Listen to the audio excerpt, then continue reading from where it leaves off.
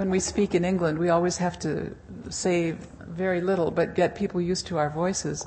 Because in England, people, first of all, listen to the accent, and they don't hear anything that's said until you've got that one settled. Alan and I have a funny way of interrupting each other while we speak. Yes, we have called ourselves the Siamese mouth. We do speak together. We prepare together. This grows out of many conversations. It grows out of our study of the Bible as what we call a small hermeneutical community of two. It's a great pleasure to be here, and it's a joy to be introduced by Arthur, who has influenced us in innumerable ways, who's been a colleague and a co-worker. Arthur and Eleanor are co-editors of Take Our Moments and Our Days, an Anabaptist prayer book. I don't know if any of you looked at it. Have any of you seen it? Yeah. We use it every day.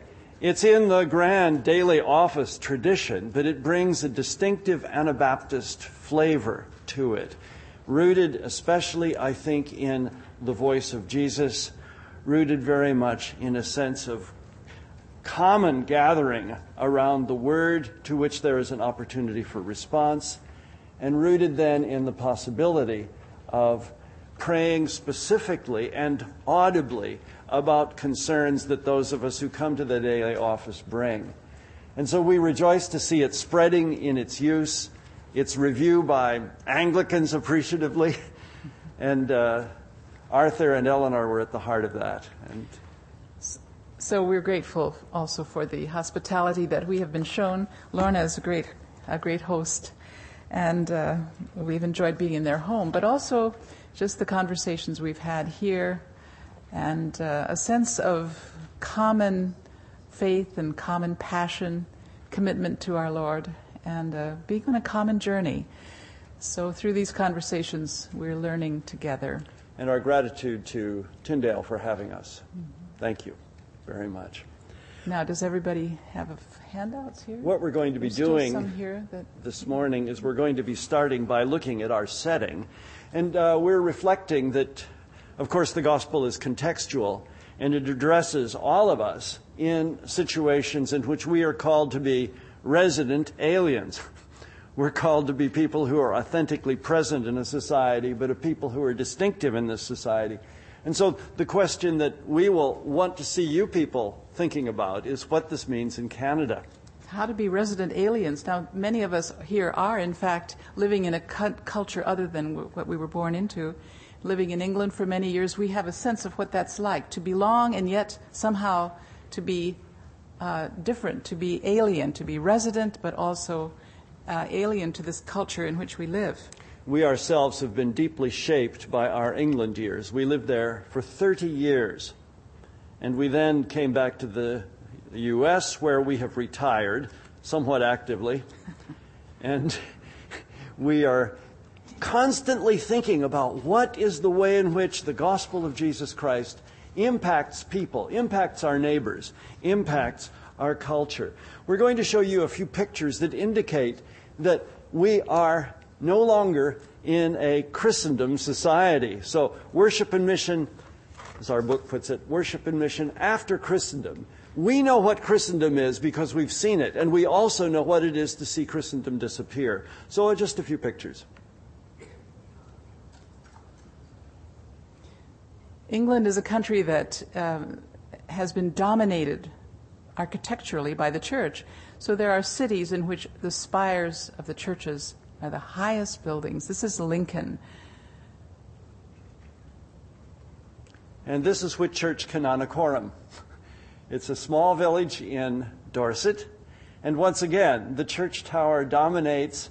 And in Whitchurch, everybody would hear the bell. People would be called to worship on Sunday morning. And worship would be the event that unites the entire society. The citizens and the church members being the same people. So visually and audibly, the church dominated. Mm-hmm. Now, this is a more recent picture. And you know, the tallest building generally indicates what society worships most. And this is a bank.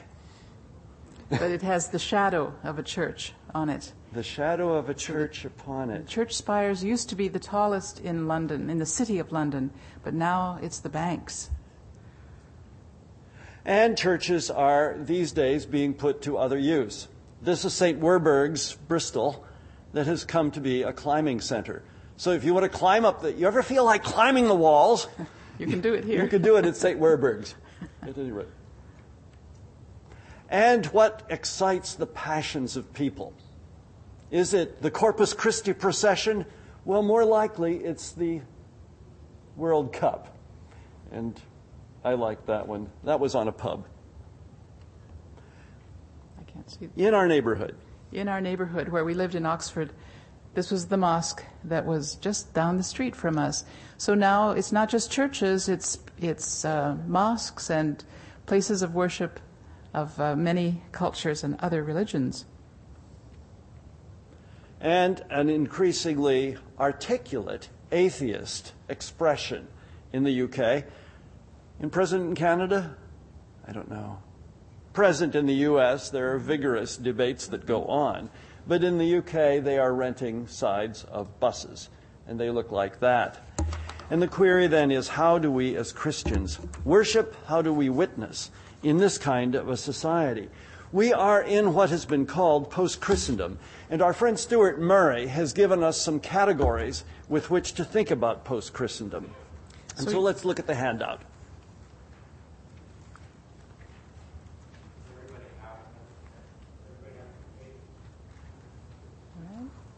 So the top says post-Christendom. If Christendom is a society in which everyone seeks to glorify Christ, to live under the lordship of Christ, and if at times that is brought about by compulsion and inducement, post-Christendom is a culture that emerges as the Christian faith loses coherence. Within this society that has been definitively shaped by the Christian story.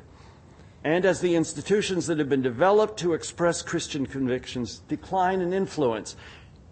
And so it is a society that has had the steeple as the tallest building that no longer does, either intellectually or culturally. And the church is casting a shadow on the bank. So that's the movement that we're thinking about here. And so there are transitions that are taking place that we have observed. We have observed in England, we have observed even in the United States, and that is that the church is moving from the center of society to its margins. It's moving from being the majority to minority, no longer the overwhelming majority.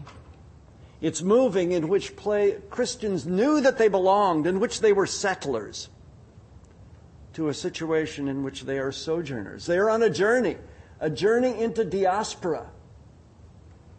Moving from privilege to plurality.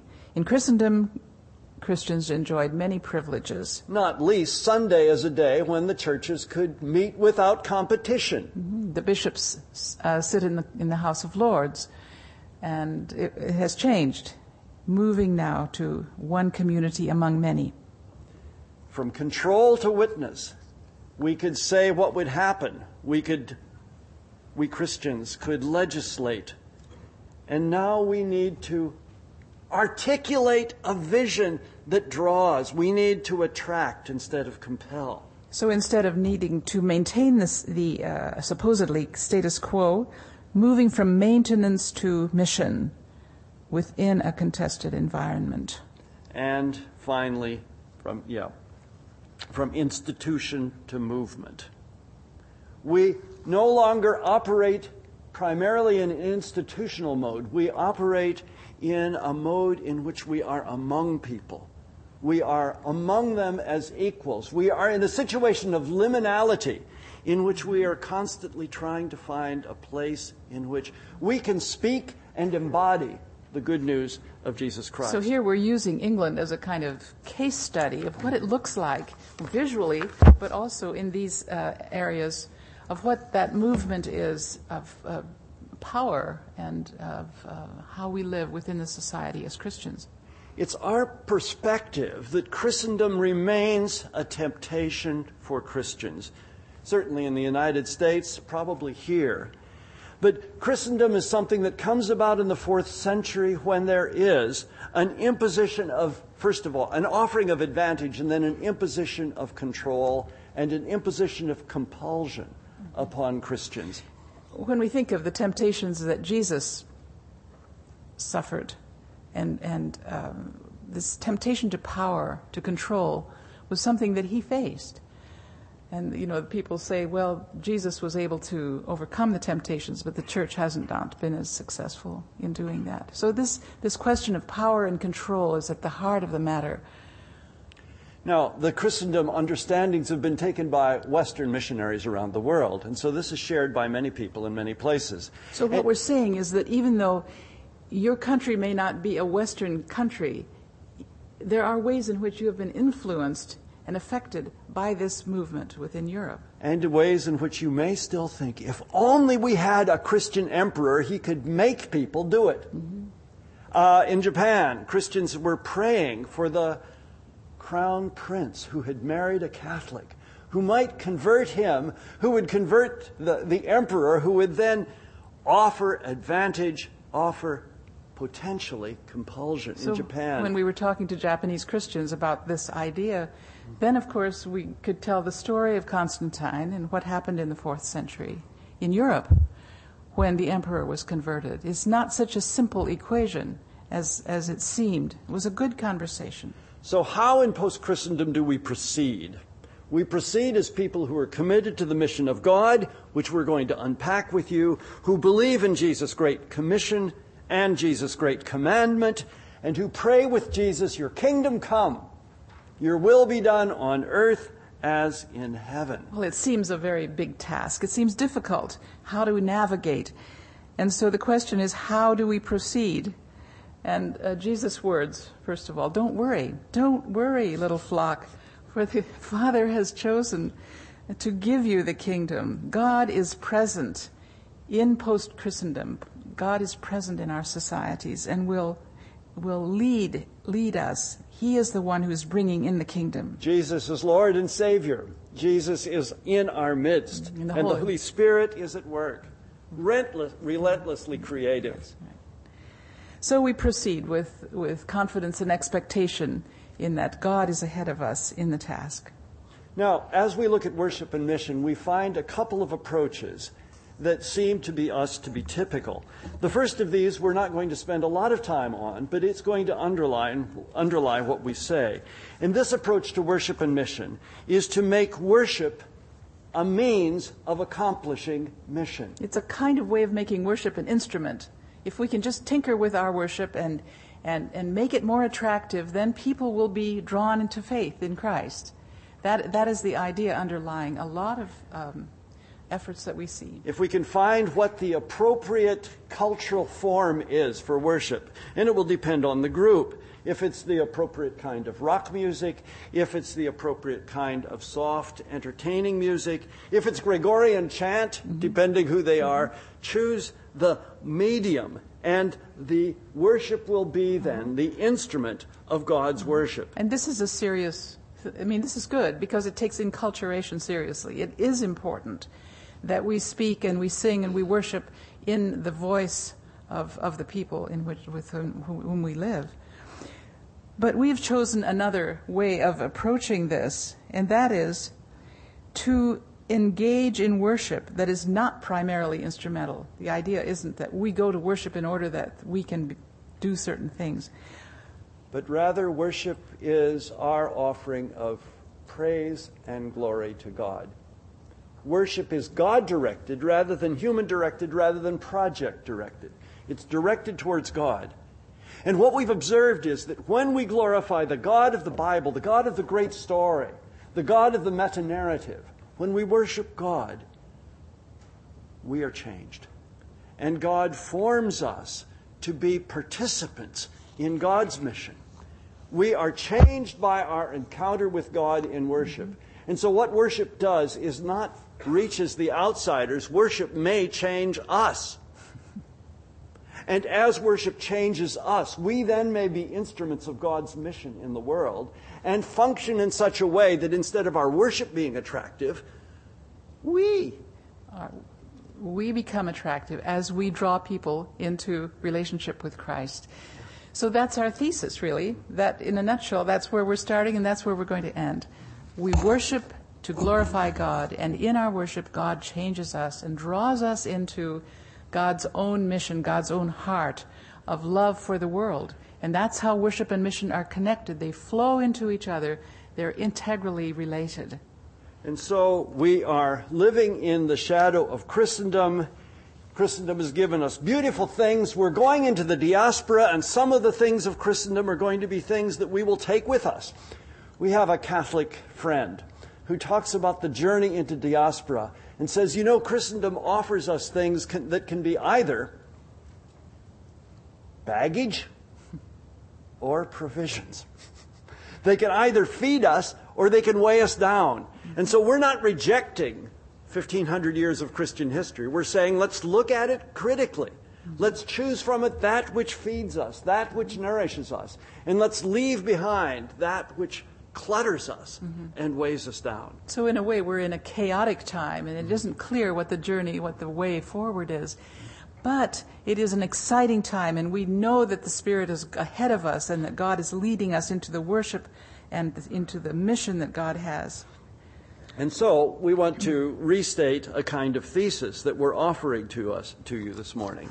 And that is that worship and mission are both important and that they are synergistic.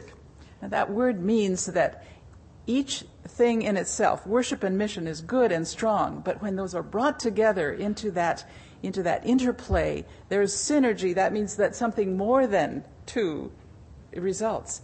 We are drawn into the heart of God. That is what we are saying is going to happen. And so worship glorifies God. That's what it's for. It tells God's story. It praises and thanks God. And then God uses it to form believers who will take part in what God cares about, who will be involved in what God is doing, and who, as a result, will then attract others to be involved in the same project. So we're saying that missional behavior is only possible as it is rooted in worship. And we can only truly worship as we are involved in God's mission. These things belong together. All right. That's our thesis. It's like breathing in and breathing out. Breathing in and breathing out. Well, let's look at worship. The Bible gives us a lot of clues. A number of words are very important in Scripture in defining worship. Romans 12. I appeal to you, therefore, brothers and sisters, by the mercies of God, to present your bodies as a living sacrifice, holy and acceptable to God, which is your spiritual latria, your spiritual worship. This is one biblical word, latria, which has to do with formal religious acts and especially with sacrifice. And this leads then to not being conformed to the world, but instead being transformed by the renewal of our minds. And so, encounter with God, in which there is formal religious acts that lead to sacrifice of ourselves, which lead then to us being involved as resident aliens in the world. So that's an important word, and it's one that has been used most widely. Yes, within Christian tradition, Augustine, the Second Constantinople Council, both have said latria is central to worship. This is fundamental. So that's Romans 12. Then if we look in Acts, here's an example, 13. Acts 13, verse 2. While they were worshiping the Lord and fasting, the Holy Spirit came upon them. And said, set apart for me Barnabas and Saul. So this word is the liturgia. This is the work of the people word, which is often drawn on in these days. Drawn by the liturgical traditions, obviously. Drawn by people who are involved in Christian social action. It also is central, and it has often to do in our understanding with worship that is somehow formal, worship that is ordered. And let's think of then Paul and Barnabas and the rest engaging in saying the Psalms together. Yeah. And while they're saying the Psalms together, the Spirit speaks to them and says, send them out. So here, liturgy is missional, as we find it here. A third word. We look now in 1 Corinthians chapter 14. We have it at verse 25. after the secrets of the unbeliever's heart are disclosed, that person will bow down before God and worship him. Here's the word proskynesis. It has to do with the affective, the emotional, the bodily expression of worship, in which people bow down and kiss. Here is something that draws on the inner wells of affection. It's the whole body. So there's a multivalent richness in biblical words and biblical understandings of worship that we draw on. That's the foundation that we lay. And so we have various traditions, the liturgical traditions, the Pentecostal traditions that emphasize proskynesis, the Latria traditions that I often think of Presbyterianism as a sample of this kind of thing. They're all right. And we need them all. Yeah. We need to balance them and get them interpenetrating each other. And as we look at our languages, we find that various languages have chosen interesting words for worship. We were talking to someone who said, I think he was Javanese, was he? He said, our word for worship is a combination of two words, adore and obey. Adore, obey, worship. That's beautiful, isn't it? Yeah. So the Javanese, every time they use the word worship, that's what's in their mind. We could go through a number of languages. It's very interesting. You might want to do this yourselves. Gottesdienst.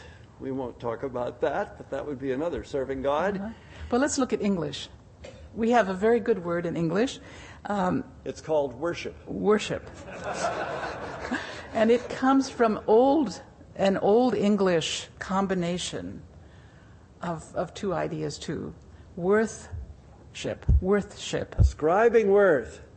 Every human's life is an embodied argument about what we think is worth doing. What we think is worth doing, embodied, indicates what we worship. Now I want to tell you a story. We were in Chicago. We went to the Art Institute, which is a great gallery. It has a stunning collection of Impressionist works. It has a few Rembrandts, it has Asian art. And we went there with our grandson, 15 years old.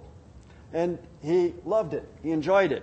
We went out the front door and we started walking up Michigan Avenue. We went up along the Golden Mile. And we were heading towards a destination towards which a number of people seemed to be going. Yeah, the pace was quickening. The stride was lengthening. People were moving towards this. And we got up there. And we entered the Apple store. The Temple of Apple. The Temple of Apple. And we went in there, and what we found was, there was a dominant logo, a dominant... the apple with the bite out of it. Yeah. The apple with the bite out. It's very appropriate. Right. And what also was there was side chapels around the edge in which various products were being... looked at with great intensity. Demonstrated, enjoyed. At the back there was catechesis going on in which people were being taught how to use new programs and they were being invited to pay the cost necessary. Yeah, refreshments, yes. It just struck me, hey, we've come to church. We've come to an especially effective church. So what do we ascribe worth to? What are our preoccupations? Where do we put our money, our time, our passions? Mm-hmm. That is what we worship. What do we ascribe worth to? So our word worship is very helpful. And so we believe that we are called to discover that which was more exciting than Steve Jobs, that which is more engaging than anything you can buy in that store, and something that can transform our world more than technology. And that is the gospel of Jesus Christ and the narrative of God, which culminates in the new creation of which Jesus is the one who detonates it all, who sets it off, who brings it into power in such a way that it impacts our lives and can change our world. Well, that sounds great, Alan, but can't I also enjoy my Apple computers? I mean, can't I do both? May I ask you, do you have an Apple? I do, actually. I have two. Now, while all eyes are shut, we will ask all who have Apple computers to raise their hands. No, but I mean, can't we do both? Why? We can. The query is, But who what is did Lord? What did Jesus say about that? I guess Tell it just me. occurs to me. Well, he said you can't really serve two masters. You can't have two lords. Yeah, he knew about it. Arthur's new book, Living in Focus, Living into focus. Living into Focus, is going to help us think about this. Coming out in January. It's out in January. Yes! We're talking about where we spend our time, where we have lodged our passions, and what is shaping us. And Arthur's work is really going to help us to deal with that as far as technology is concerned, how we're shaped. Now, we're claiming that it is the story that we tell that ultimately shapes our identity. And we have a handout, the other side of what we just saw, which indicates this narrative in very brief form. What time do we finish? 1:15. It is something that was offered to us by Tom Wright.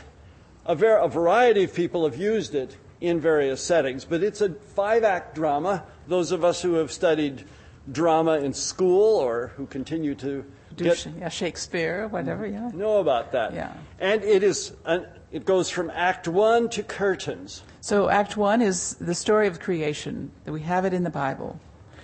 Act 2, the story of the fall. The crisis comes. Act 3, God with Israel across the centuries. Act 4, Jesus' life and teaching, passion, death, and resurrection. And then Act 5, beginning at Pentecost and going on in various scenes. Scene 1, the New Testament church. And Scene 2, then, the history of the church across the centuries, include our own denominations, our congregations, and the church's missional expansion into all nations. And then Scene 4, which is the future history. So we're living towards the future of the drama. And then the final things, Christ's coming, judgment, cosmic reconciliation, and the banquet. We're heading towards the banquet. We're heading towards that meal to which people will come from every tribe and nation to sit at table with Abraham, Isaac, and Jacob. We're moving towards creation healed. That's where the whole story is coming. But how about Scene 3? Oh, that's blank. We forget to put something in there. It's blank. That's where we engage in improv. That's our scene. That's our scene, which we play. We are given freedom to play our part, but in light of what has gone before. And in light of what we anticipate. We live the moment in light of what we've been shaped by, which is the story that we tell that gives us our identity. And in light of the hope that we have in Christ, that is given us by the Bible, and that is in a way telegraphed, or that's not a good way to put it, that is somehow anticipated for us in ways that we've seen that give us hope that that is going to happen. So we don't do that scene by just keeping our eyes down or going with our passions or with our particular hobbies and things. It's not just our story, but it's our story within that context that we are affirming. Where is history going? Paul in Colossians. In Christ all the fullness of God was pleased to dwell, and throughout him God was pleased to reconcile to himself all things, whether on earth or in heaven, making peace through the blood of his cross. Through the blood of Christ's cross, God is making peace. God is reconciling all things. We're moving, history is moving, he says, towards reconciliation. One friend of ours talks about the Shalom arc that moves from creation to the new creation. Ooh, I get this. So the Shalom arc, this idea that our stories fit into this great, great, beautiful arc of God's work. Where is history going? History is going, well, Edward Hicks would say, it's going towards the peaceable kingdom. In this painting, as you look off into the distance, you don't see the detail way out there. He's drawing our eyes out there. What is it going to be? But then in the front, he has given us, on the right-hand side, the vision from Isaiah chapter 11. A shoot shall come out of the stump of Jesse. The Spirit of the Lord shall rest upon him. His delight shall be in the fear of the Lord. With righteousness he will judge the poor. The wolf will live with the lamb. The leopard shall lie down with the kid. The calf and the lion and the fatling together. A little child shall lead them. The cow and the bear shall graze. The nursing child shall play over the hole of the asp. They will not hurt or destroy on all my holy mountain, for the earth will be full of the knowledge of the Lord as the waters cover the sea. Where history is going, there. A place of reconciliation. It's wonderful to see how Hicks has drawn these animals. I'm not so sure about that lion. He looks a little uncertain, you know. The king of the jungle? Not so sure here. Where's my next meal coming from? Where's the lid to this?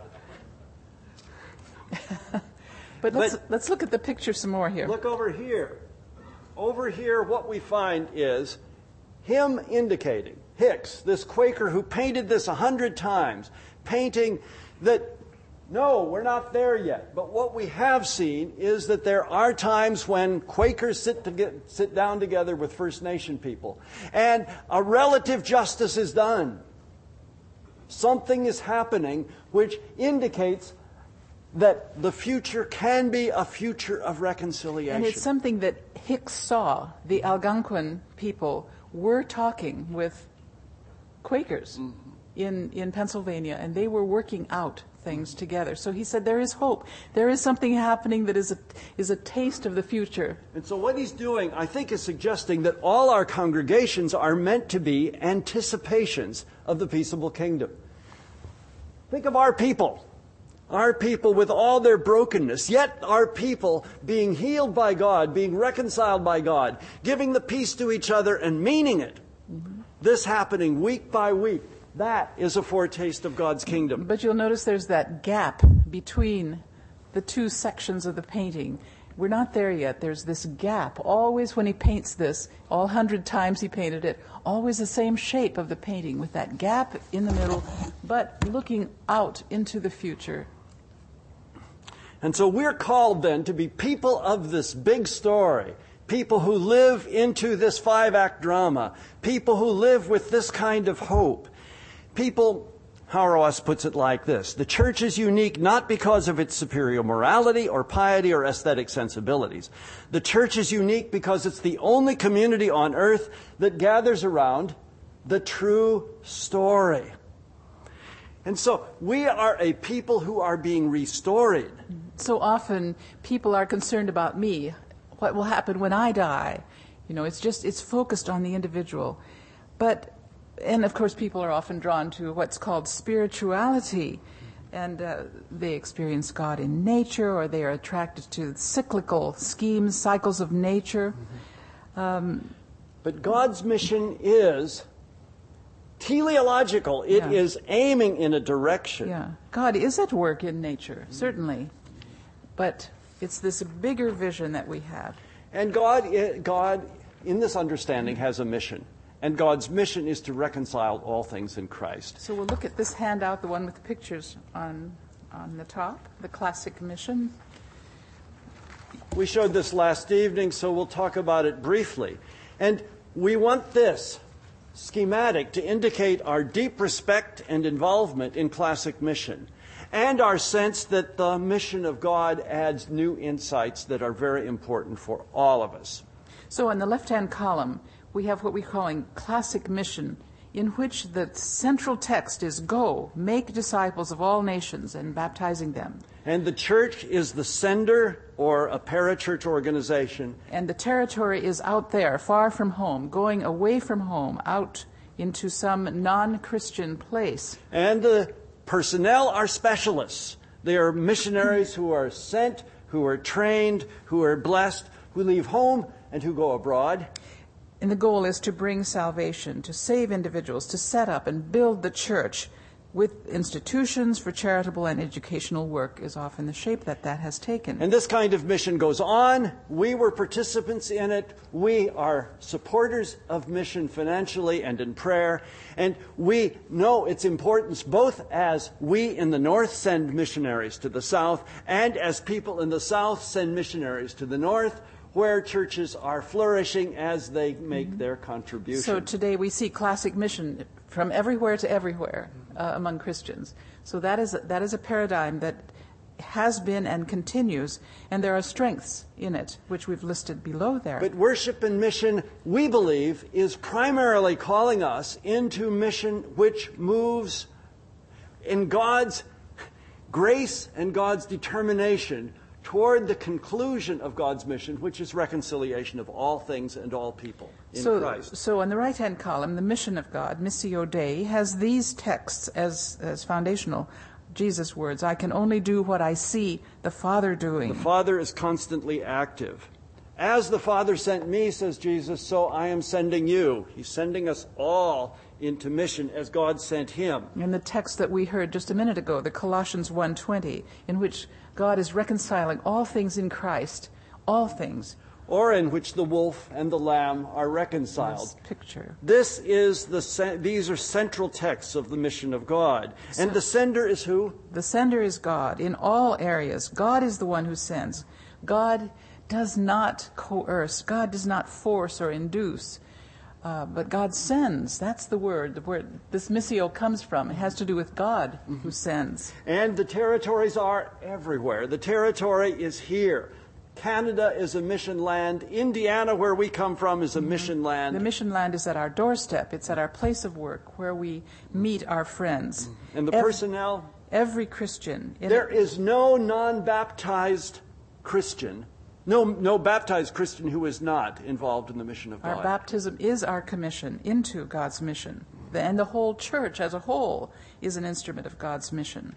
And the aim is to reconcile all things in Christ, with God, humans, and creation.